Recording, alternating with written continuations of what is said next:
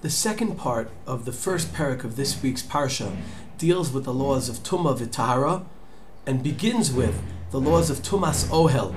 When a person is under the same roof as a mate, as someone who passed away, they become tameh even without physically coming in contact with the mace.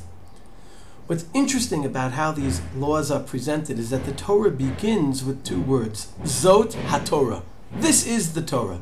Not Zot Torata Chatat or Zot Torata Sotah. Zot HaTorah. This is the Torah. Why does the Torah see these particular laws as the Torah? Reish Lakish in the Gemara in Brachot Taf Samach Gimel Amud Bet speaks about the connection between Torah and mace, life and death. And he says, Minayin she'ein divrei Torah miskaimin, el b'misha meimis atzmo aleha. How do we know that Torah only stays with someone who's willing to give their life for it? She'ne'amar zot haTorah adam ki amut ba'ohel. Very famous medrash on Sefer Kohelet says that particularly the chachma that I learned when it was difficult, Torah shelamadati ba'af, when there was difficulty around me, that's the Torah that stuck with me.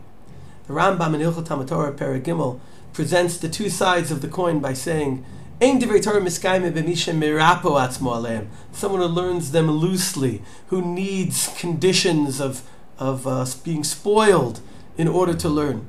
Amru chachamim derech remez zot haTorah adam ki yomet ba'ol ein haTorah miskayim el b'misha meimis atzmo aleim. And the Sfat Emet explains the psychological, natural background behind this by saying, things we care about, the care we show through commitment, that's what sticks with us. And we all know this lahavdil from all kinds of silly things that maybe we thought were important at some time during our life, and they stick with us.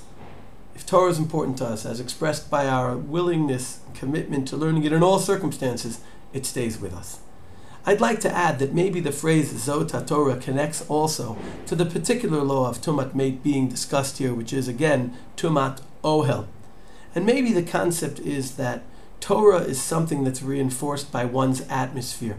We all know the phrase, the Ohelo Shel Torah, right? Yaakov learned Ba'oel of Shem Ve'ever, because it says, Ishtam Yoshev Ohalim, he was in the Ohel of Shem Ve'ever.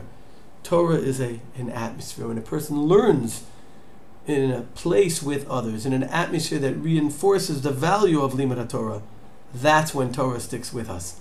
Zot HaTorah, Adam ki yamut ba'ohel. Let's remember this so we can both be committed and surround ourselves with an atmosphere that reinforces our commitment to Limud HaTorah.